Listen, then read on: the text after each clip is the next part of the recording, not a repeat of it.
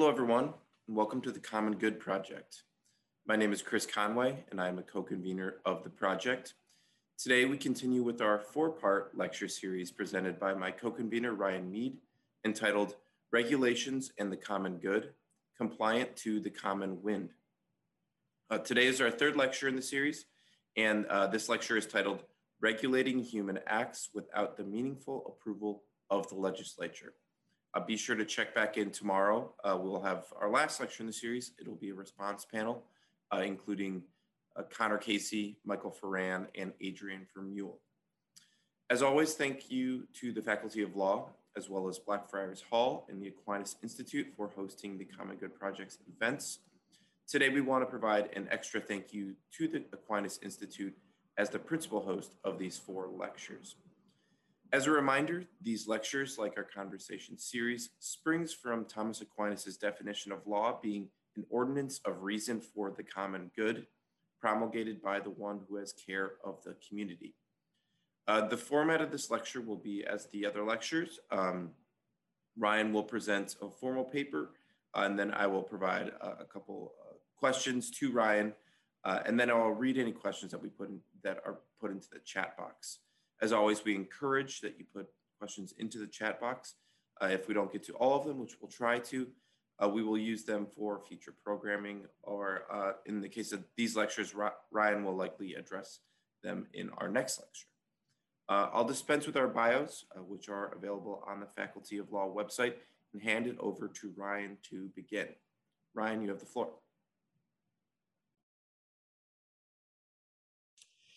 Thank you, Chris, and thanks as always again to Blackfriars and to the Faculty of Law and to the Aquinas Institute. So we are in the third lecture of this series on regulations and the common good, and we'll see if I can stay within time this time. So where are we in these four lectures? Well, in examining regulations as executive action, I've been trying to deal with the simple fact that we in the West live in societies in which far more regulation governs our day-to-day life than passed by legislatures. This is just a reality. Unless regulations by the executive are not law and wholesale unjust, we need to make sense of regulation, and more deeply, we need to make sense of how and when the executive can act with the force of law. Not just the coercive power of the state, but when can the executive act which binds in conscience as true law? I've tried to set out that this is not a discussion inside of a specific state. It's very hard not to use references to specific states. Abstraction eventually gets down to the particular thing that you're trying to apprehend, but I'm trying to keep this at a theoretical level as much as I can, since we have listeners who are in many different states and live in many different constitutional orders. So although this is not set in a specific state, trying to say something more fundamental about the law and the state and the role that the executive function can play. I'd also like to say, for just for a moment, thank you to everyone who's emailed me some thoughts. There was a question in the first lecture that I stumbled through that Chris asked about, is this a theory of law or is this a theory of the state? And I've actually thought a lot more about that question in the past few weeks. And I would go back to what I say, but I think that what I said there it has more impact in my thinking as this goes on. And what I said in answer to that question is that it's a theory of law as the law plays out in regulations, but it's also a theory of the state, because I'm not sure that we can have a theory of the state without having a theory of law. How can the state use its coercive power morally, justly, and what times is it unjust?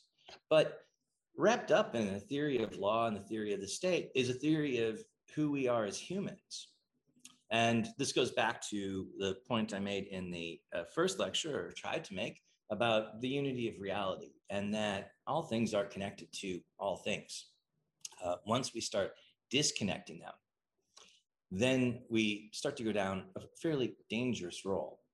And at least in my view, there's many things that are viewed today as disconnected, and it ultimately leads to how we view ourselves as disconnected from each other. Or it might even start there, where we view ourselves as disconnected, as autonomous individuals, simply floating around, trying to develop contracts of sorts, metaphorical contracts with other individuals, rather than being naturally inclined to society.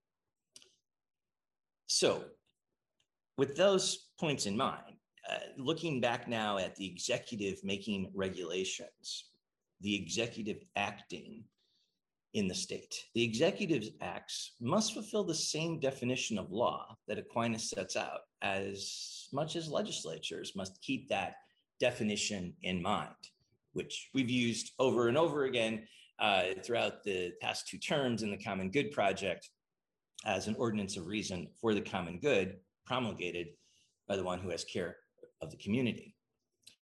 So if the executive is to act, if the executive is to regulate, and we accept that those actions as law, or at least the state tries to enforce them as law and impose penalties for breaking them, then the regulations by an executive, the executive's actions must fit that definition of law in order to be just, and to also, as we'll see in a moment, it will be the regulator of executive action. Now, any attempted law not only always involves attempted morality, a vision of values, but law must be judged by a normative morality. This is something that I asserted a bit in the first lecture, and then in the last lecture, tried to drive home even more so. And that normative morality I discussed derives from human nature. The content of the normative morality it's more than coexistent with human purposes. Normative morality is what by nature we must do in order to achieve our purpose. It's discovered by examining our purpose and examining how we get to that purpose. This is what I believe Aquinas refers to as the natural law.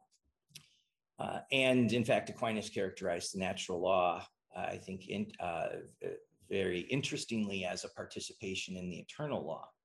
So human law, although it need not, as Thomas would say, it may not prohibit every vice and command every virtue. When human law is enacted, when there's a need for human law, it needs to conform to normative morality, to the natural law. In some ways, we might even say that human law participates in the natural law, and participates in a certain way in our human nature, and is directed to our end. So this point about the final end, the final cause, is, I believe, incredibly important in looking at law. As I described last week, Aristotle's theory of causation, and the one cause that is, in my view, the most important, the final cause. All 4 causes are important. We can't understand the why. We can't apprehend things without thinking through the 4 causes, whether we know we're thinking through them or not. But this final cause, as I've described, I believe gets forgotten in law. And this final cause is related to who we are as humans. What is our final cause? What is our nature? What does our nature drive towards? What does our nature perfect to? That purpose, that final cause is happiness. And that is something where I also described ever so briefly, and didn't want to get too deep into this point to avoid confusing those who are not familiar with it. But I think there's a very important concept of actuality preceding potentiality, which Aristotle describes, and also Aquinas goes quite deep into it. That what it is that we can become, or anything has the potential to become, exists in a certain way before the potential to become it. It's a bit as if you can't have a map with a road that doesn't go somewhere. Now, that we used to have maps, of course, a few centuries ago, and maybe even a century or two ago in some unexplored places where it just ended. There'd be dragons, and but even though that those maps ended, and because people didn't know exactly what was there, they didn't think nothing was there, and to the extent that we act as humans as if we don't have a purpose, if there aren't normative things that we as humans must do or conform ourselves to try to achieve that end, to try to achieve that purpose, that I think is going to spill over into law. So we might say that it's bad enough that an individual gets disconnected with their purpose, with their nature, disconnected from their end. But when many people get disconnected from their ends, and when the state, through law, using coercive power, gets disconnected from the ends of law and what law serves as its purpose, we're in a very dangerous position. We've moved from something where an individual might be rogue, and in fact, laws and the coercive power of the state might try to bring that person back into at least physical accord with society by trying to end personal violence or personal destruction. But when that takes hold in a culture and it becomes reflected in the state and it becomes reflected in the law, then what type of state, what type of law do we have? What type of society do we have then, where the society is disconnected? Individuals are disconnected from their end. Society becomes disconnected from their end. The state becomes disconnected with its purpose.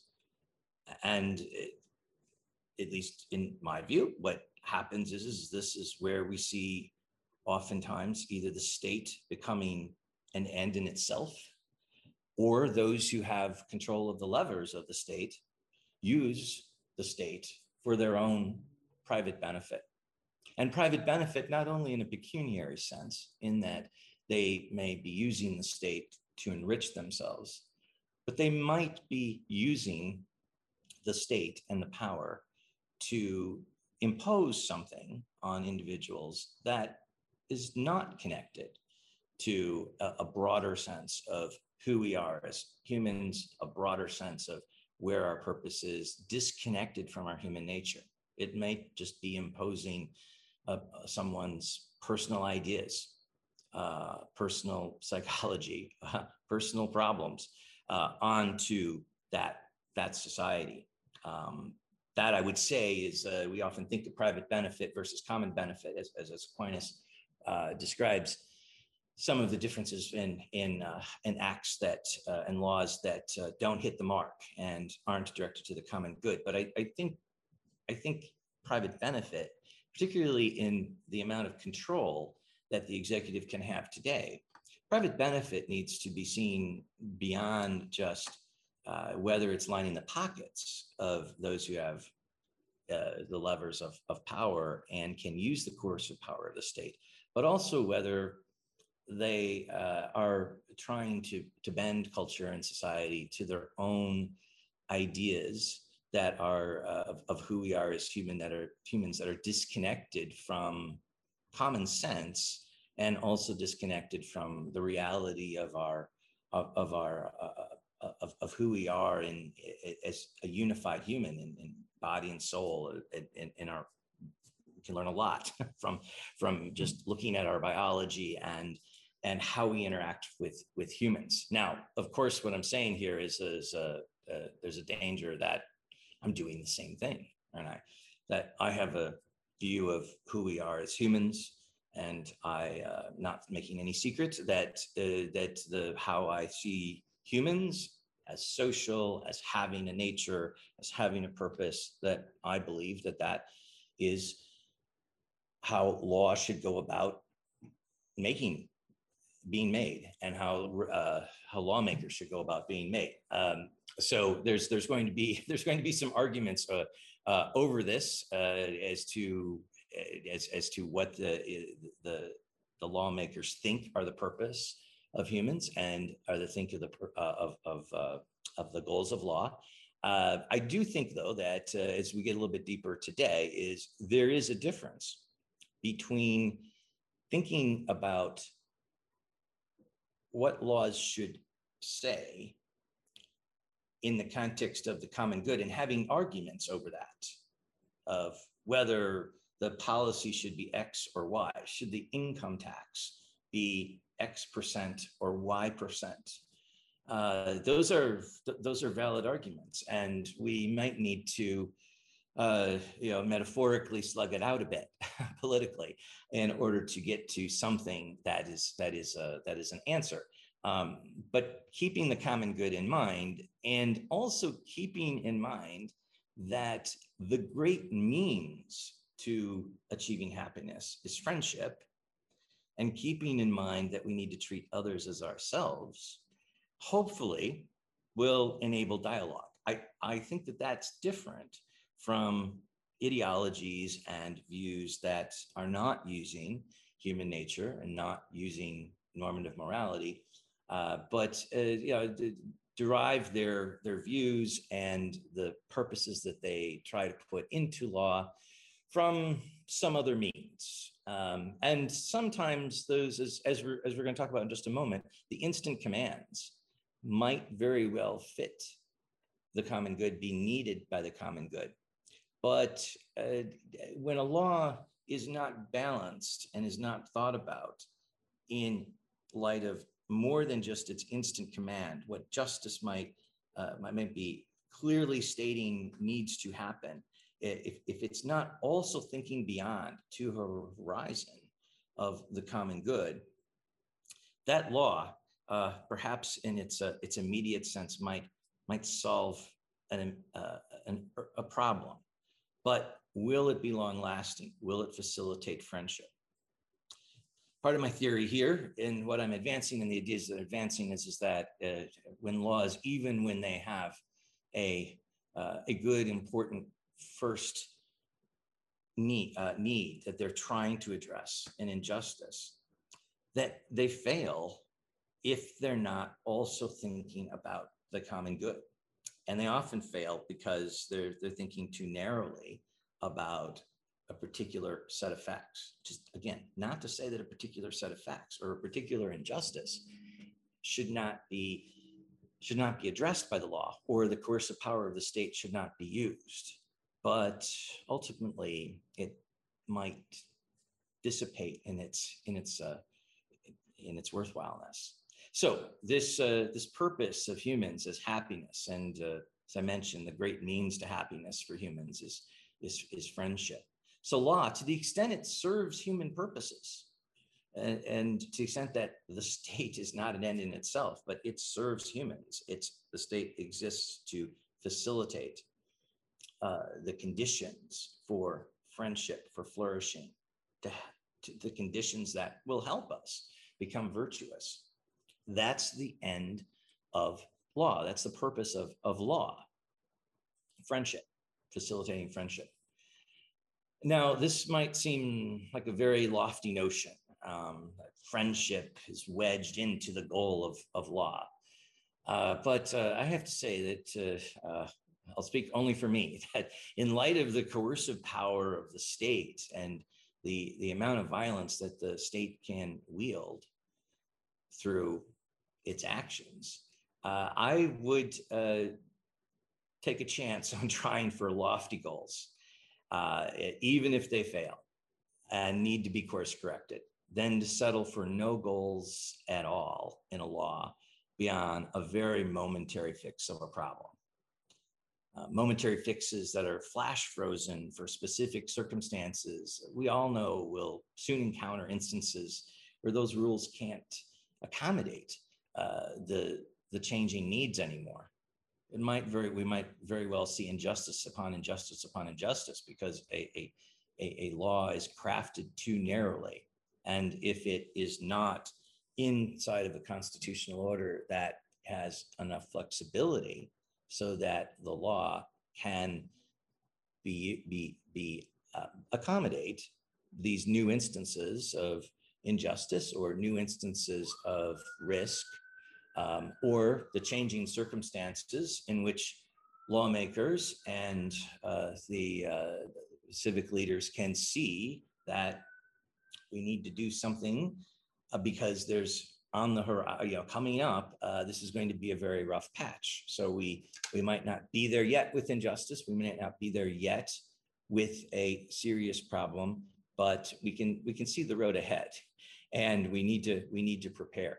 So this certainly also gets into questions of law drafting, and this has a connection, as I was describing in some of the other lectures, between the structure of a law and the content of a law. So, and as I've been describing, although I'm trying to focus on the executive and when the executive acts, the criteria for the moral structure of law is the same as it is for the executive or the legislature. And the criteria for the content of law is the same for the legislature as it is for the executive when both of them act. However, we also deal with a reality. And the reality is that legislatures are slow processes. And in some countries and in some constitutional orders, they're designed, the legislative process through legislatures is designed to be very slow. And some of those designs may very well have been important at the time of that structuring. So I will step a bit into a specific state, and that would be the United States. So its constitution has a structure which slows legislation. Now, the legislation can happen fast if the right conditions are there, the parties are aligned, and the president is also aligned with the legislation. Then, in theory, things can go quickly. But most of the time, it doesn't. And one of the reasons why it doesn't is because although the House of Representatives is reflective of the population, so it tries to represent a specific number of people, get as close as possible, and be as close as they can. The Senate, the upper chamber, doesn't represent specific corollaries of people. It represents the individual states that form the federation. And this is not controversial in saying that the Senate in the US is designed to slow the passions of the House of Representatives. And it's also designed to reflect the notion that the United States is a federation. And so this non-parliamentary approach is designed to slow legislation. It's very, very hard to get legislation through or to get fixes. But I would say even in the UK, where there's more of an ability to move legislation through Parliament, and there's always even if the Lords don't approve of it, and there's always a bit of the nuclear option of the government recommending to the Queen to create new peers. So there's an ability. There's certainly and I think in having the Lords is a good check and a good bit of a slowdown to make sure that passions are checked. But it's not at all having the Lords review bills is not at all like in the U.S. of having the Senate having to agree. The point is that I'm not necessarily saying at this point, though you might be able to pick up a bit of which system I perhaps prefer, but it doesn't matter so much which system I might prefer. A parliamentary system versus a more structured, wired type approach that the U.S. has is that legislation is hard.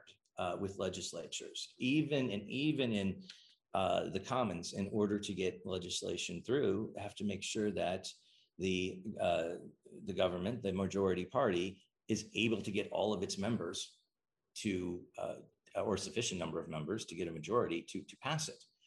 We saw the repeated failures of attempting to get the previous prime minister's party in line to pass a bill. So it's not that even in parliamentary environments things can go quickly all the time. But my point here is legislation is slow, and if laws are passed, if statutes are passed, and their structure, they are very narrow. If we're only looking to legislatures for law. Well, legislatures would either need to, they would need to pass statutes that are incredibly detailed in order to accommodate the particular goal. But as soon as you pass incredibly detailed statutes, those situations might dissolve.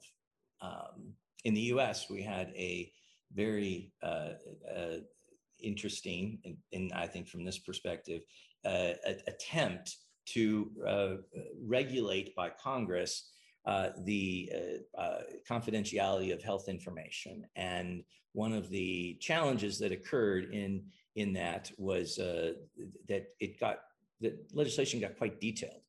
And so when the technology moved faster than the legislation did, and once it was on paper, the legislation was outdated.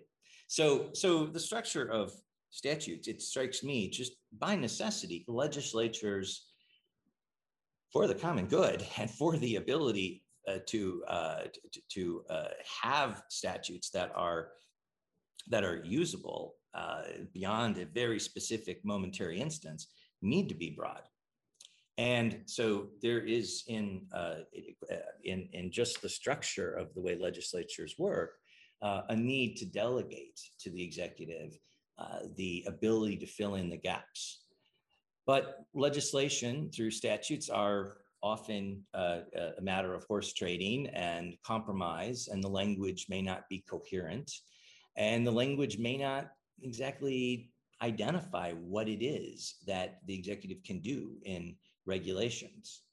So that's where, if those statutes are going to have any meaning, any ability to effectuate justice, the executive in enforcing those statutes needs to fill in the gaps, needs to try and figure out what it is that law is trying to do, and issue regulations or act in a way that is trying to effectuate justice. And those small details may seem completely removed from the language of the legislation. But I think that simple points of justice require that. Also, of course, what I have been talking about is, and this gets to the heart of today, is that the executive also seems to need to act even when there's no legislation. That there are times when the executive must act for the safety of the community, for the good of the community, to ensure that care of the community is well in order, needs to act even when there's no legislation, even when there is no written code authorizing the executive to act, even when there's no convention, or possibly even where there is a convention, but the convention, by following the convention, the executive is putting the safety of the community at risk and putting that community at risk.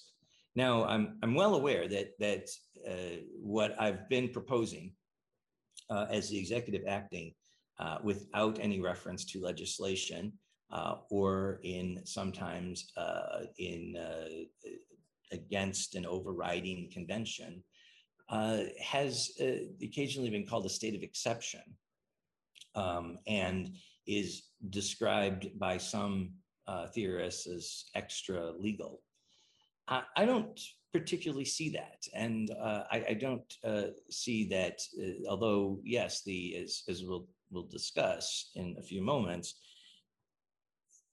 the executive, when the executive acts, has to be quite careful, especially if there are no guardrails. I don't see that as somehow putting the rule of law aside. There can be debates on constitutional orders as to what are the political constraints on the executive, what is the role of the executive. We see this if we step out of the executive. We look at the judiciary, and there is, of course, a great debate right now in the UK over what is the role of the judiciary. Does it have the ability to engage in judicial review? Is that something inherent in the concept of a Supreme Court? Or is that something which is an innovation that has gone beyond the office of the Supreme Court? In the United States, the same debate happened, and early in its founding, as to the Supreme Court's role in assessing the constitutionality, the legality of acts of Congress and acts of the president. And although it's not in the US Constitution, the US Supreme Court found itself taking on that power of judicial review and that authority. This lecture is not a discussion, and none of these lectures are a discussion, frankly, about judicial review. They're more about the executive. But it's somewhat of the same question. Is there something inherent in the office? There might be something not inherent in an office of the state. There might be something not inherent in the office of a judge. Speaking now just with the two polities of the UK and the US, we have long-standing rules. Some of them are written, some of them are convention, both in the UK and the US, that a judge simply can't. The judge simply can't wander around and make judgments.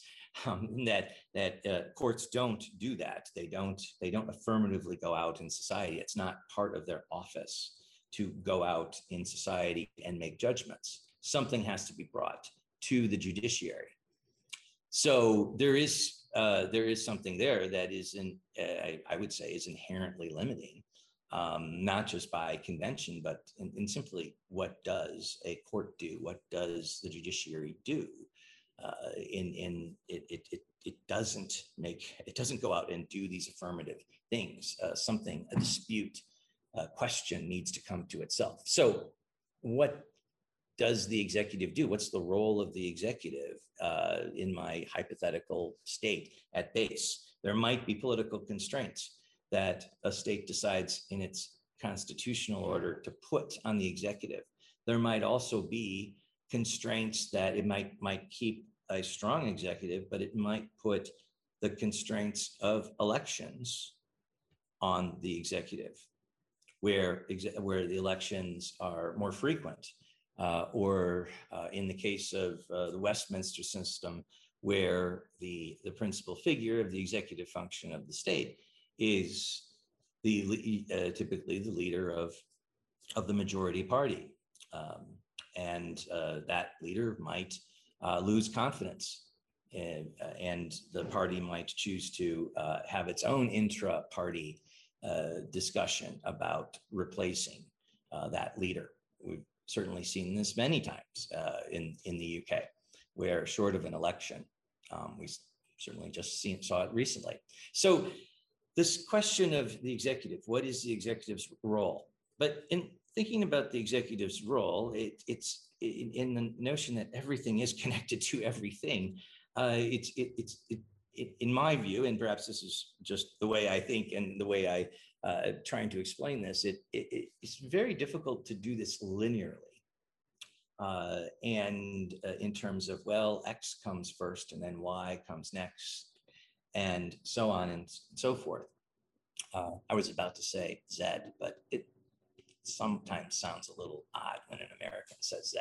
So Z. So X, then Y, then Z, or Z if you want. But so you could try to put this out linearly. And certainly that's often the way we think. In Aristotle's view of the causes, he uses language that is, particularly in describing the final cause, that it thinks linearly, or at least tries to describe it linearly to understand it. But the reality is that his final cause, as we discussed last week, is not something that comes later in time always. We perfect our nature and we move to the final cause, but the final cause actually precedes.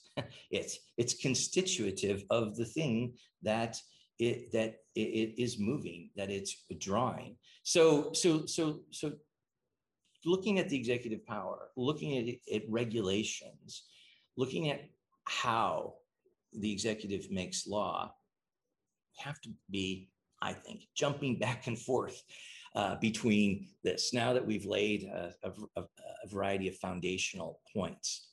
And an important foundational point is the goals of law, as I said, with friendship, but also what in structuring law, what must law making do in order to have a true law or a just law or a law that's conforming to normative morality, whether it's the legislature or it's the executive.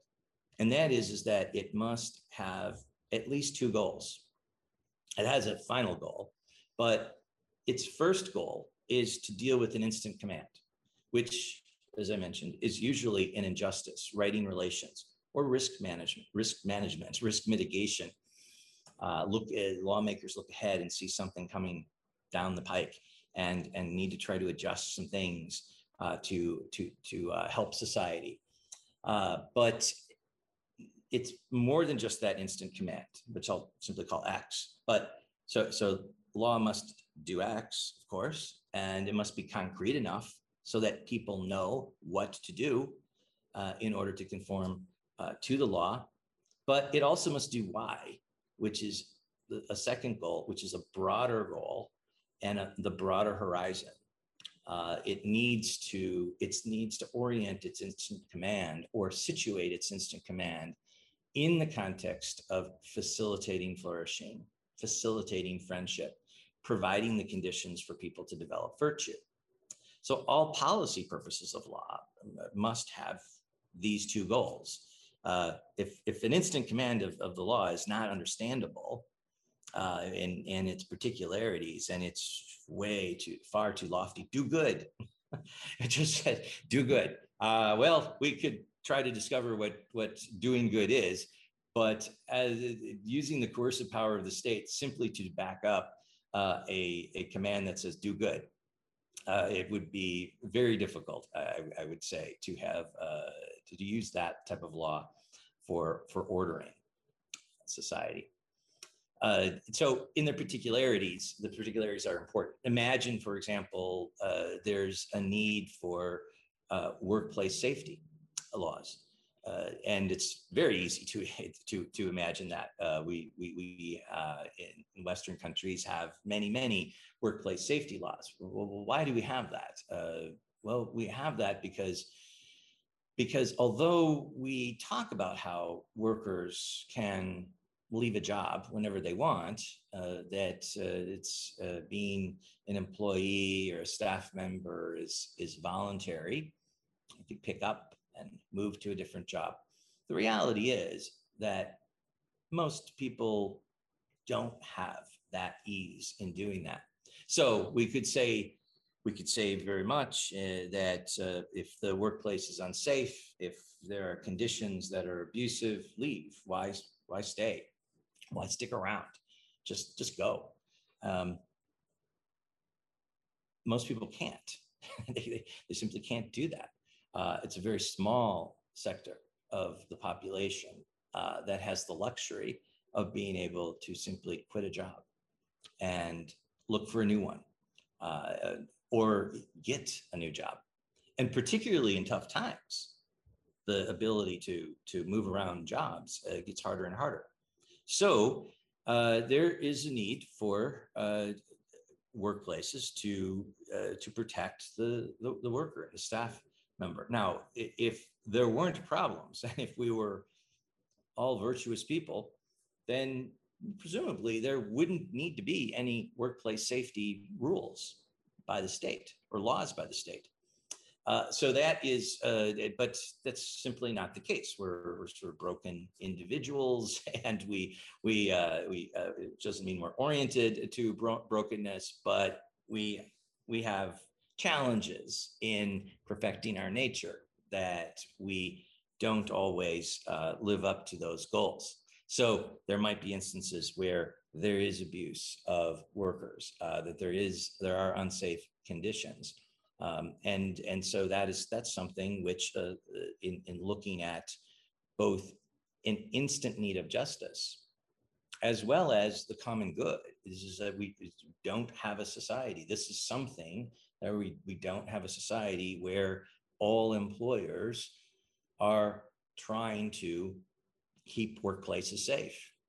Maybe if there was an economy, or maybe if there were conditions where people were where there was such competition for even the lowest paid staff, that employers would want to keep places safe and be very competitive in their safety conditions. And in those instances, well, then workers might be able to move from job to job, and the conditions of society may simply create or facilitate, I should say, employers making workplaces quite safe, and the state wouldn't have to step in. My point here is I mean, it's likely hard to imagine a situation like that where it's so fluid, where there are simply, all workplaces are simply managed by virtuous managers. But my point here is that the state steps in, the law steps in, it uses the coercive power of the state when both there is a justice need, but also assessing the common good, assessing what's needed for society to facilitate flourishing at that point. The state is not an end in itself. It doesn't dominate everything. That's sort of the Hegelian version of the state. The state doesn't have to be commanding everything that is virtuous or everything that is good, but it steps in when it needs to, with these two purposes in mind: an instant command that is understandable and followable, and people can rely on what the words mean, but also, importantly, making sure that instant command has a broader horizon. The executive, it strikes me, through regulations and also through enforcement, has a particularly weighty burden in ensuring that law, whether that law it derives from a legislature or it derives from executive action and regulation, the executive has a weighty burden to make sure that law is more than just a flash frozen attempt to right relations that occurred in June 2021. Because writing the relations that need to be righted today in June 2021 may not make any sense in June 2022. or June 2032. And so there's this flexibility, and that might be in perhaps for different discussion. That might mean that the executive doesn't enforce laws that lead to absurdities, where enforcing of laws might lead to injustice. That's a prerogative, I believe, that the executive has. But it also may mean that that a good structure to a legal system involves broad statutes that orient, that provide policy goals, and then the executive makes the detailed regulations and can change the regulations when the common good requires them to be changed. And that flexibility is there with the executive. And also, as I mentioned, attempting to deal with instances that the legislature has not thought about. So not having the title of this paper involves when regulations are made without meaningful approval of the legislature. The reason why I added meaningful there is to accommodate the negative procedure approach in Parliament on how regulations through statutory instruments are laid before Parliament, and Parliament can approve them, veto them, do nothing if it wants. That is while I think that is an important convention. It is and an important part of the Statutory Instruments Act. What it shows more, though, is that it's not meaningful approval, and as I would describe approving or passing something by a legislature, because those statutory instruments, the regulations, they're drafted by the executive function. The executive function believes this is needed, that is needed, a gap is needed to fill in this act, or there simply is something that is missing from an act. The regulation is drafted, and then a minister signs the regulation, and as part of the statutory instrument, it's laid before Parliament. By convention, the statutory instrument, the regulation, does not go into effect as law for 21 days. That's by convention. So the executive gets to set, not Parliament, gets to set the date when that regulation has the force and effect of law. And as I said, by convention, it's 21 days. Which gives some time for Parliament to act. But two important points is that the regulation can go into effect as a force of law, even in this approach, before Parliament acts. Parliament might veto the law, the statutory instrument, and then the law ceases, the regulation ceases to exist as binding law, but it can go into enforced before. Also, the 21 days is convention. We have seen in the coronavirus statutory instruments where a significant number of them have not abided by the convention of 21 days. But it's the notion that it needs to be 21 days or it's unconstitutional is not the case. That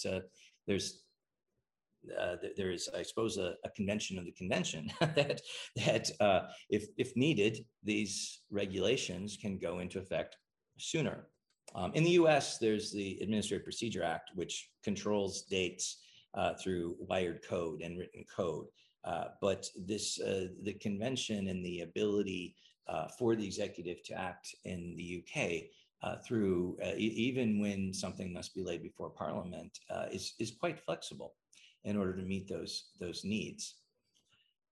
So with all of that in mind, in the last few minutes, I want to address, because let me back up for a moment here, my apologies, and that is because I said that I specifically called out the words meaningful before approval. And by putting meaningful approval in there, I'm not trying to suggest that regulations need the approval always of the legislature.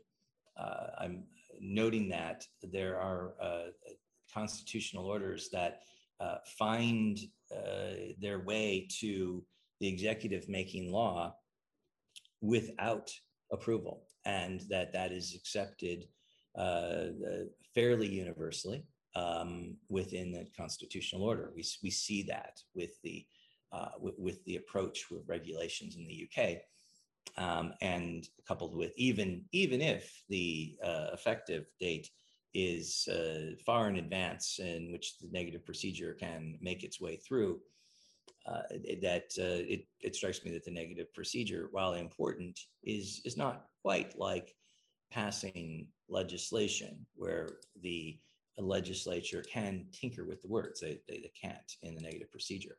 So if the executive can do this, if it's acceptable, and I would argue moral, and at some point, for the executive to make law, make regulations without the meaningful approval of the legislature, where are the limits? This is something which might be fraught with abuse.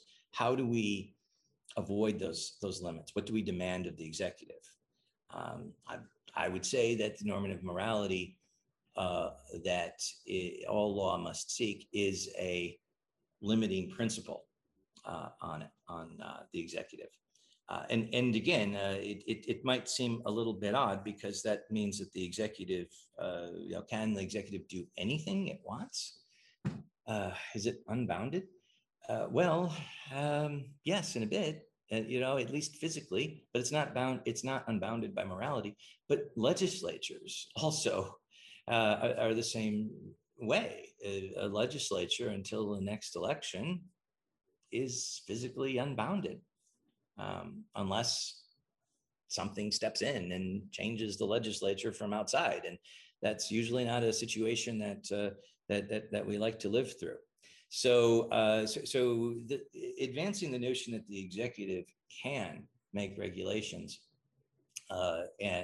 as law without meaningful approval, I think it has both a moral situation in the role of the executive in the state, but it also is not necessarily carrying any greater risk than legislatures that are inflamed by passion and are creating legislation that is unchecked itself until the next election.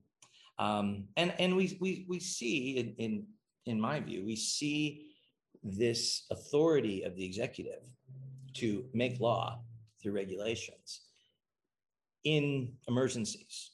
And as I said before, it's just that oftentimes emergencies are seen as the ability of the executive to make an exception, to override the rule of law, to be extra legal. But it strikes me that this is simply part of the office of the executive.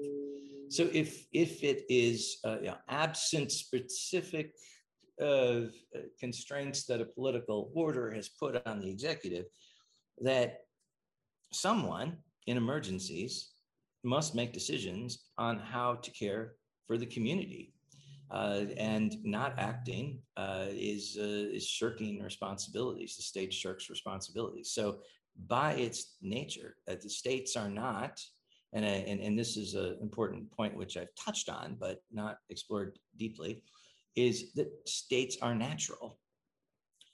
They are now saying they're natural doesn't mean, well, there's always been the constitutional order of the United Kingdom. There's always been, certainly there hasn't been always been the constitutional order of the United States. Since we can pinpoint the time of the Federation, and we can pinpoint in the US the time when the Federation changed its written code. In the current Constitution is its second. written code constitution. So, so it is. This is not to say that political orders can't constrain the executive, but simply to the extent that the state is natural. We need the states. We need some type of authority and civil authority in society. We might be able to structure that through democratic means of what it looks like, and certainly structure who is serving in those roles. But the state is natural in some ways. So the functions of the state, we can debate the what they do, we can debate their boundaries, and we can debate what role they have by virtue of the office, these functions. And that's where the executive sits. And in emergencies, it seems very clear to me that that the executive has the ability to, by its virtue of the office, to act to safeguard the community. But what I'd like to pose is this authority only in emergencies, or is it that emergencies reveal an authority of the executive to act for the common good? Is it possible that emergencies are merely an easy window into seeing that the executive has moral authority to care for the community without reference to a legislature? And that emergencies are not the boundaries of these circumstances.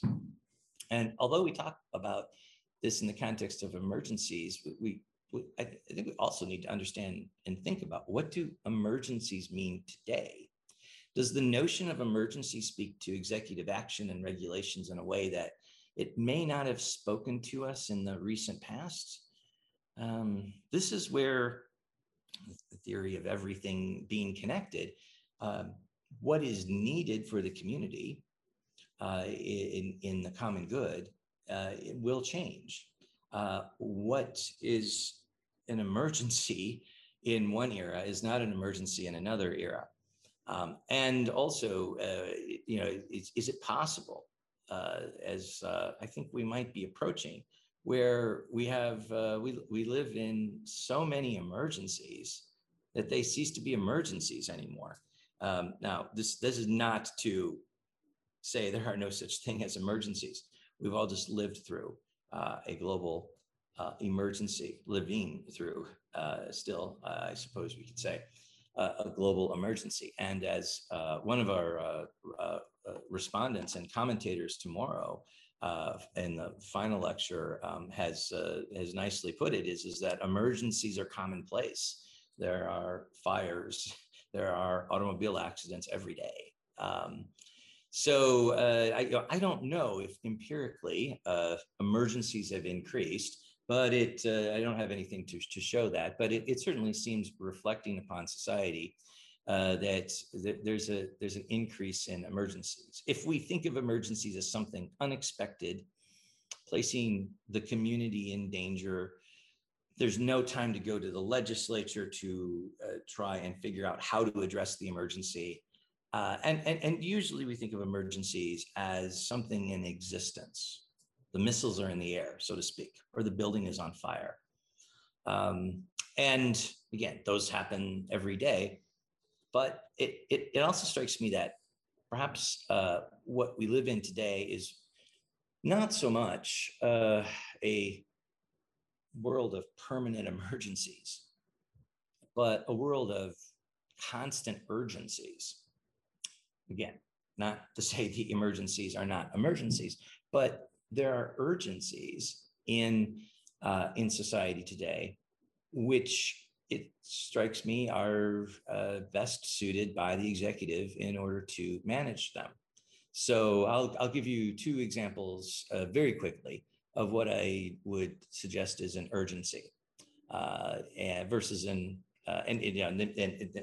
well, that reveal an emergency, and we can see where the urgencies are, even though these two examples are going to be emergencies. So take, for example, a city where the electrical lines and the transformers and various all types of the mechanics of getting electricity around to the system, which are beyond my comprehension, are buried very deep under the city. This is not uncommon.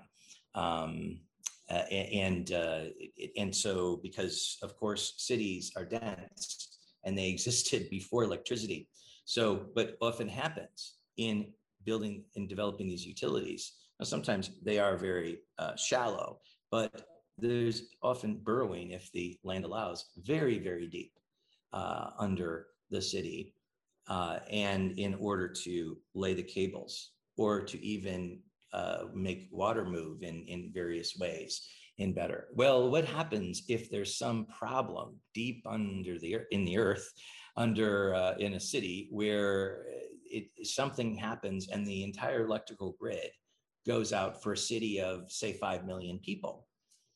Well, and that problem is sitting deep, deep under a 10-story residential building. Perhaps it's going to take 7 days in order to get there, because in these instances where things are buried very deep, usually the way you get to them is not burrowing directly down, that you go from a distance and then you burrow underground from a far distance until you get to the place.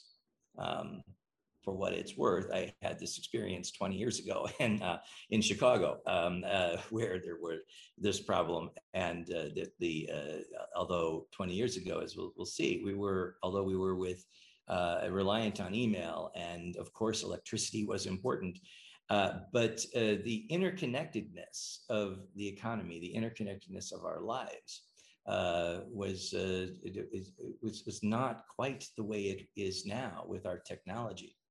So going several days without electricity was very serious, and it was dangerous in Chicago, when in the area of the city that was out of power.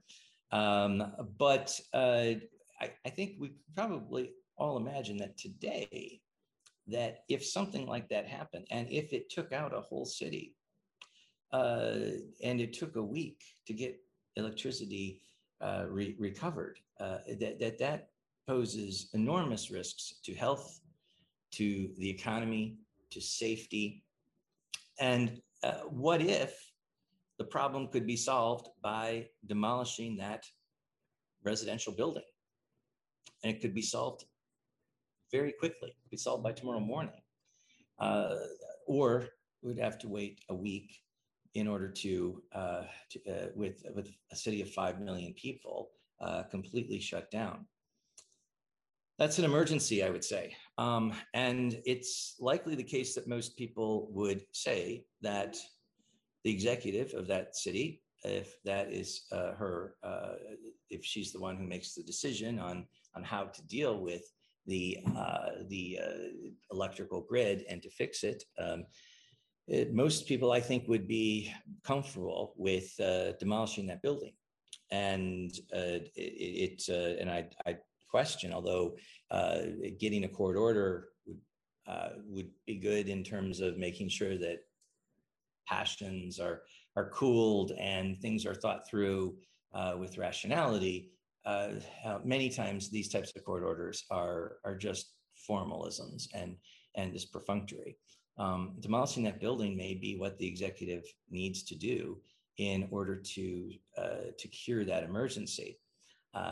And of course, there have to be taking people's safety in account, and that might not be able to happen in 5 minutes. But it also might be the case where the people who live in that building may not be able to get back to the building in order to clear out their things. We see this is not uncommon. Natural disasters occur. Explosions of chemical plants occur. Explosions of all sorts of things. Fires occur, and the evacuations need to occur. Sometimes in fires, there needs to be the destruction of homes and other buildings in order to stop the fire. So this type of an emergency, I think, shows the executive. It reveals the executive's power. But what is it also showing? It is showing why I would say is what I posed, what I lived through for 3 days about 20 years ago in a city is different than today. There's greater technology interdependence. And here's the irony is I've of course been for 3 lectures arguing that we are dependent creatures. We're dependent, or McIntyre's term, dependent rational animals. And this interdependence is good. The sociality is good. This is the only way we achieve happiness, is by interdependence, sociality.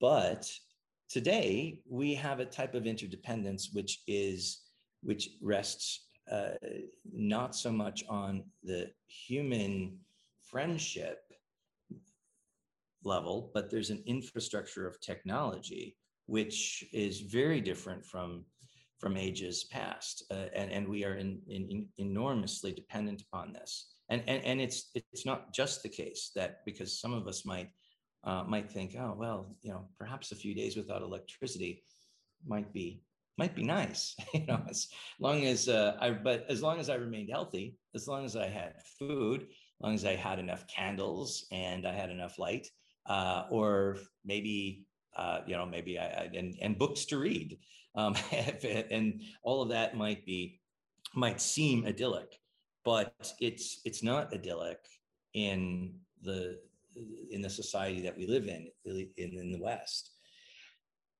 Lastly, in terms of something which is an emergency, which reveals the interconnectivity, and then I'll jump out to urgency and then end here. To move, when I talk about urgency, is I'm trying to move the authority, identifying, revealing that the authority of the executive to act is not just in emergencies. But imagine 16 months ago, when the coronavirus situation worsened and lockdowns began. One of the reasons for lockdowns, we all know, was to try and help manage the healthcare system and not to overload our healthcare systems. And that was seemed like a valid goal at the time. And so there was, although certainly questioning on the margins, but generally in those early days when we didn't know much about the virus and how it spread, or when it would, how deep it would go, is that there was consternation and concern about the lockdowns, but by and large, there was, I would say, a consensus in the UK and the US that something had to occur to stop some of the activity. But what I want to flip to is not that, but what happened in the lockdowns is that we became incredibly reliant on our technology. And we forget that early in the lockdowns, there was quite a bit of concern over whether the internet would hold. And as people began working from home, as video conferencing began using up enormous amounts of the internet, would it hold? Now think about 16 months ago. I have no doubt that, and unfortunately, I think this is something that is, this is confronted in non-Western countries every day, where infrastructure doesn't hold. But for the most part, I think most people listening today, not everybody, but most are in Western countries. And imagine if the internet failed. What would have our economies been like? What would have our ability to interact with each other been like? How the people have, I think, universally, no matter what one thinks about the lockdowns and whether they lasted too long or not, people recognize that there was something unnatural happening, keeping people from others. And so a question of mental health, a question of child development.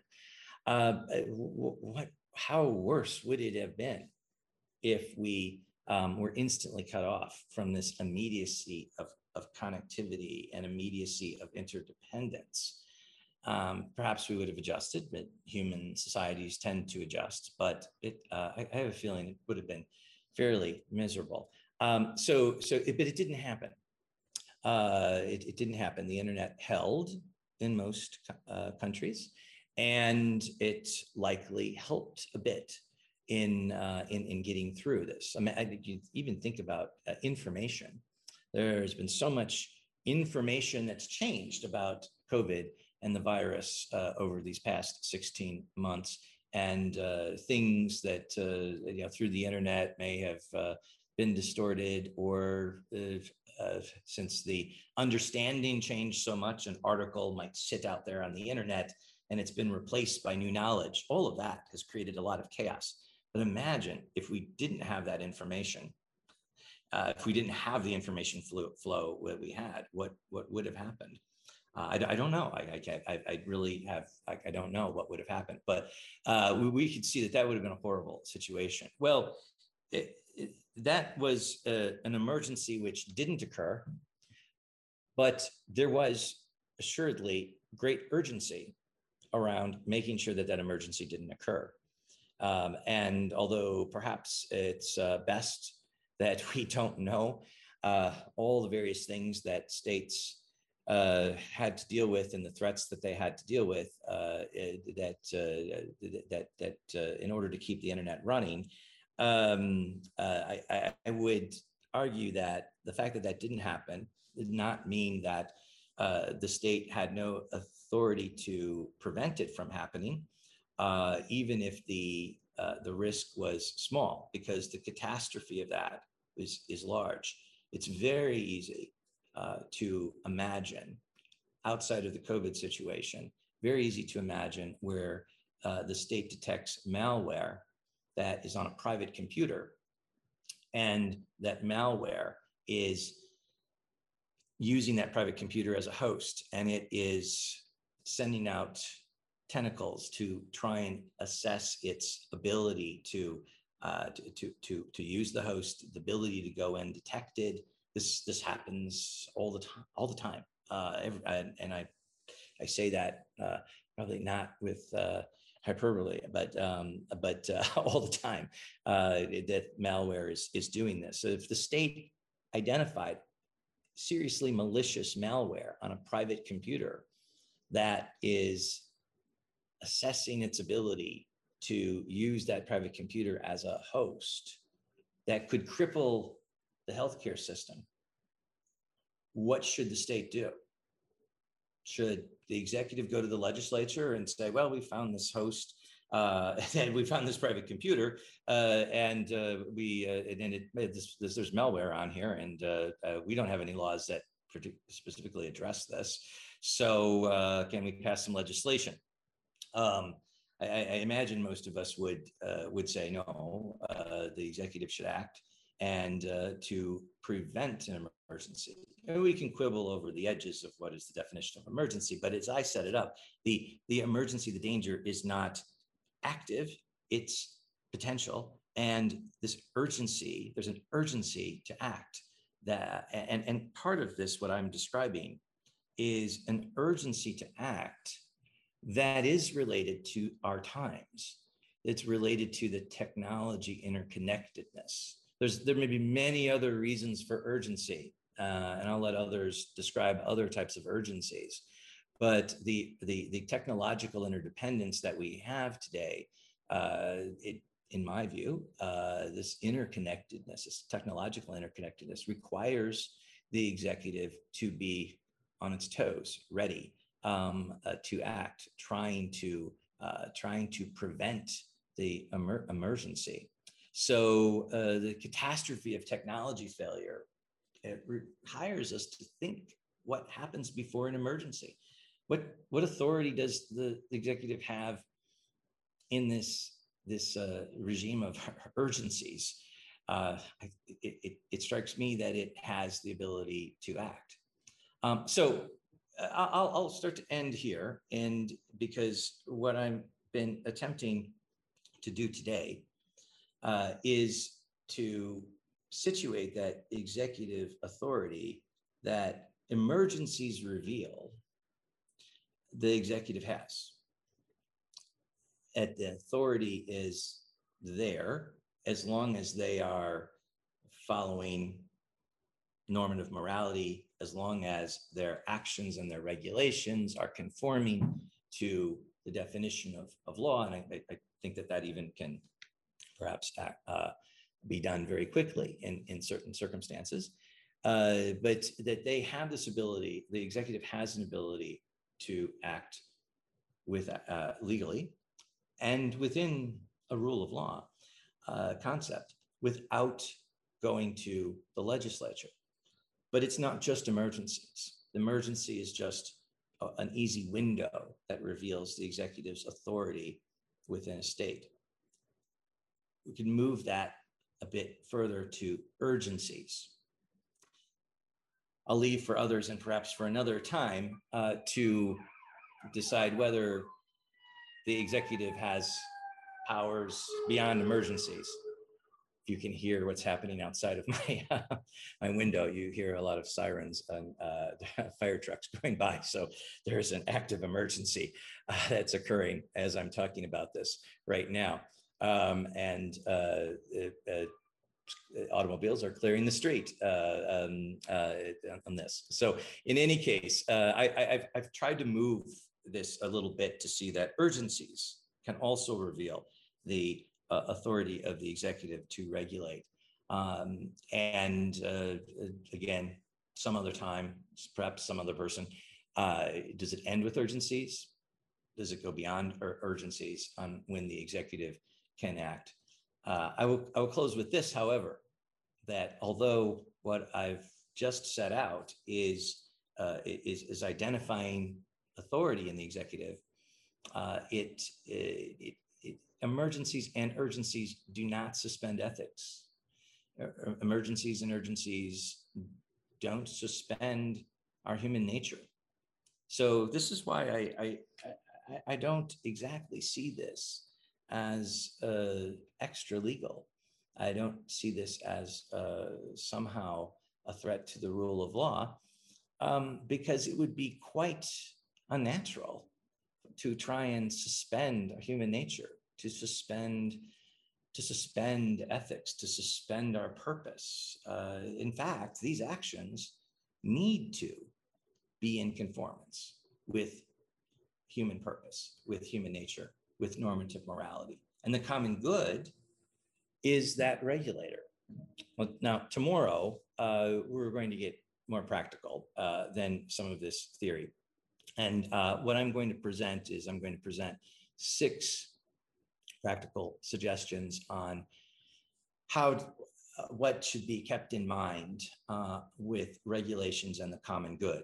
Tomorrow's lecture is called The Common Good as Beacon for Regulation. And this is not just something for the executive. This is also something for the populace as well.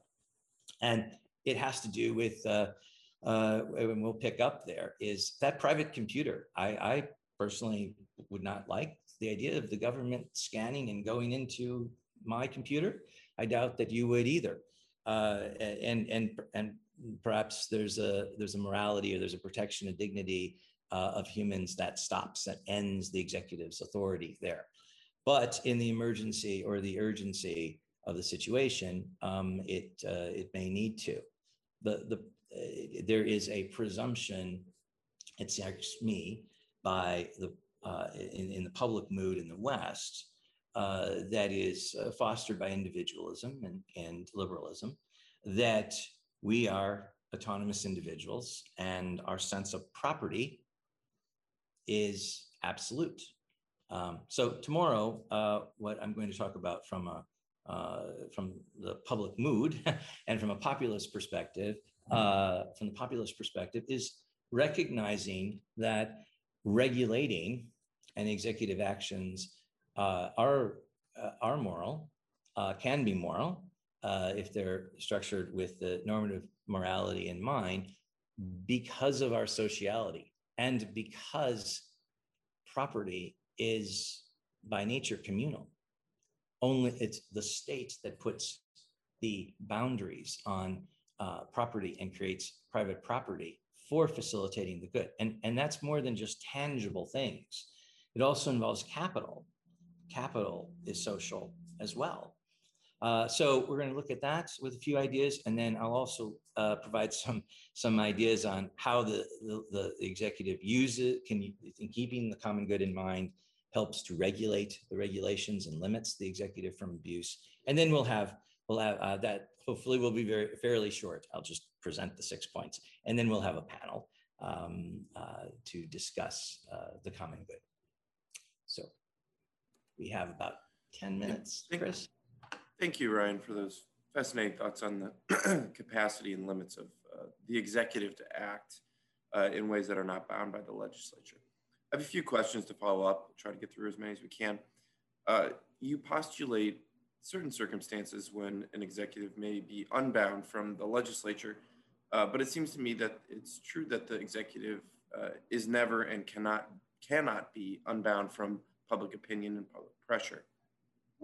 As you have said, an election is a meaningful political check on the executive that occurs at a specific time, and under normal circumstances, the legislature and a state's constitution can also restrict executive action. But beyond those hard political and legal checks, there's also the social power that the populace can always exert on the executive through public opinion. An erosion of public trust can have significant effects on an administration's ability to act. Do you have any thoughts on this outside public pressure on restricting executive action? Yes. So I think it's a very good point, Chris, because the executive doesn't sit there with ultimate power, and it seems to me, I mean, perhaps in ages past and perhaps in other, and I'm saying I need to speak from more of a Western perspective, that in non-Western countries, perhaps the power dynamic is such that the executive isn't influenced or by public opinion, but in the West, the executive is influenced by public opinion, and that creates a certain check. Now, there's, as you described, there's elections, creates a very powerful political check on the executive. It also creates a powerful check on legislatures as well.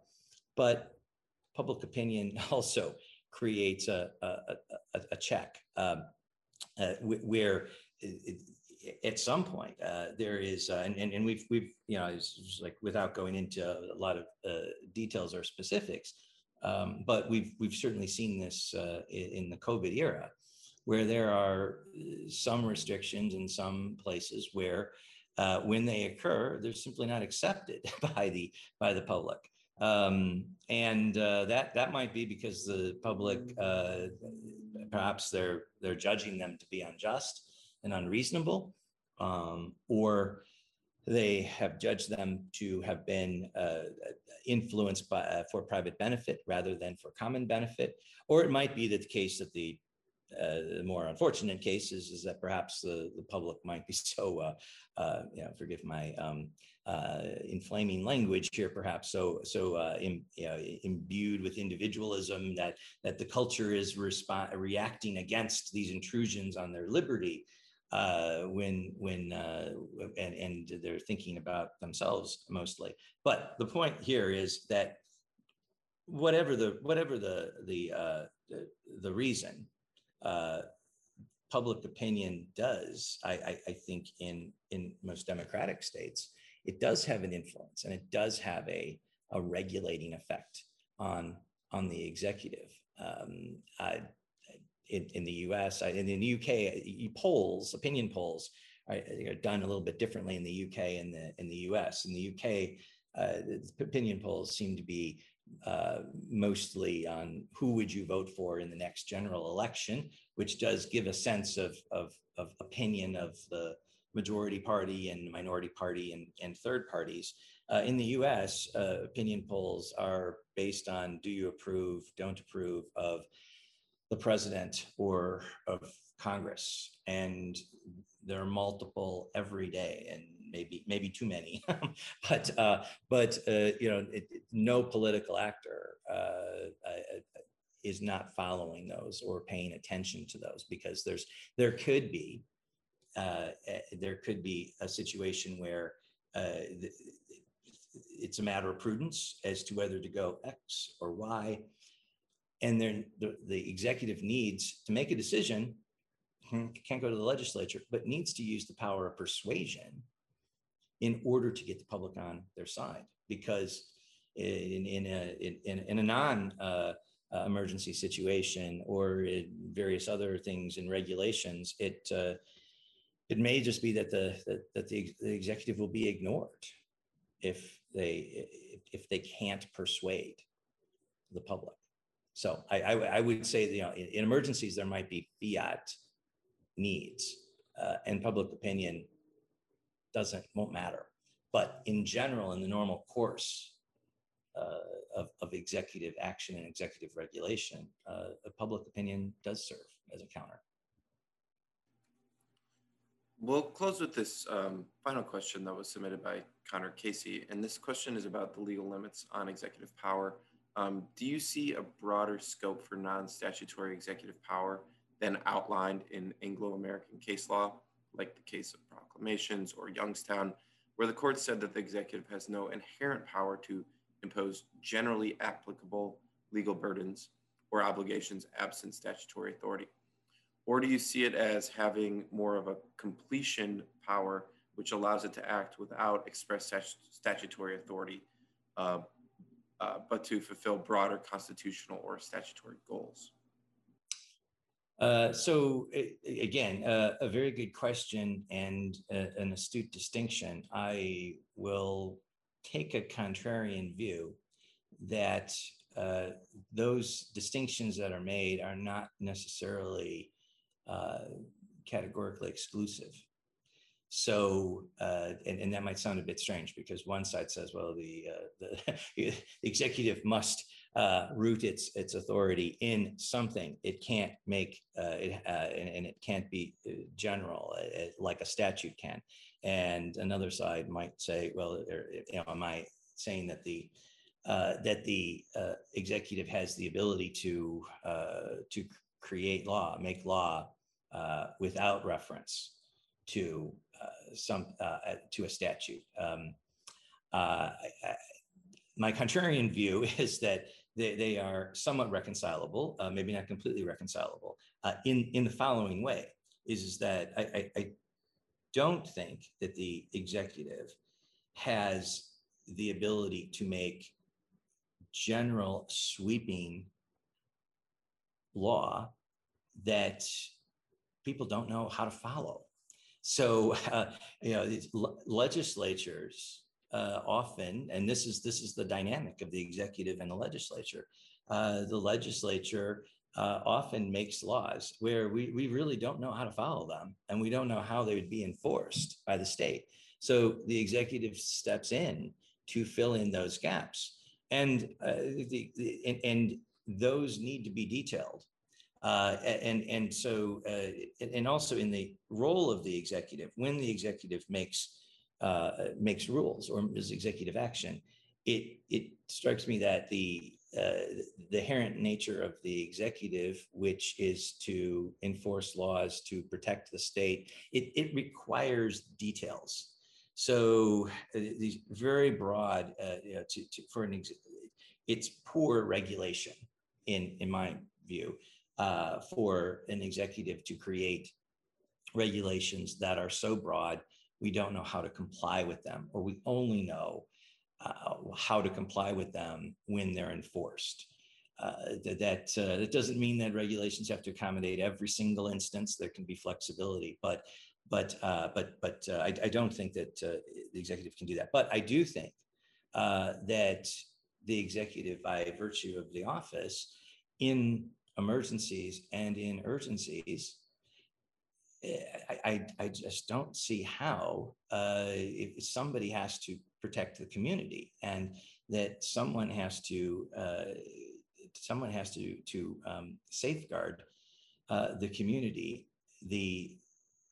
If the state is natural, there is someone that the political order has made the head of the state, and that person in emergencies, again, in my view, has an inherent authority to address those emergencies for the good, for the common good. And they're not addressing them, not having the ability to address them is a failure of the state, and there may be nothing in society that might be able to address those emergencies other than the state.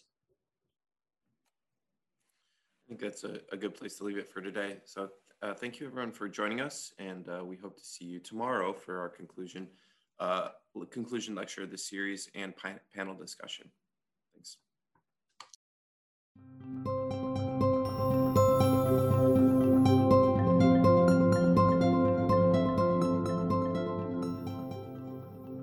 Thank you for listening to this podcast.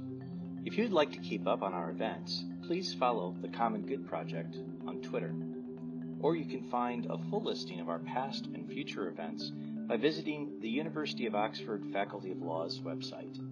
Thank you.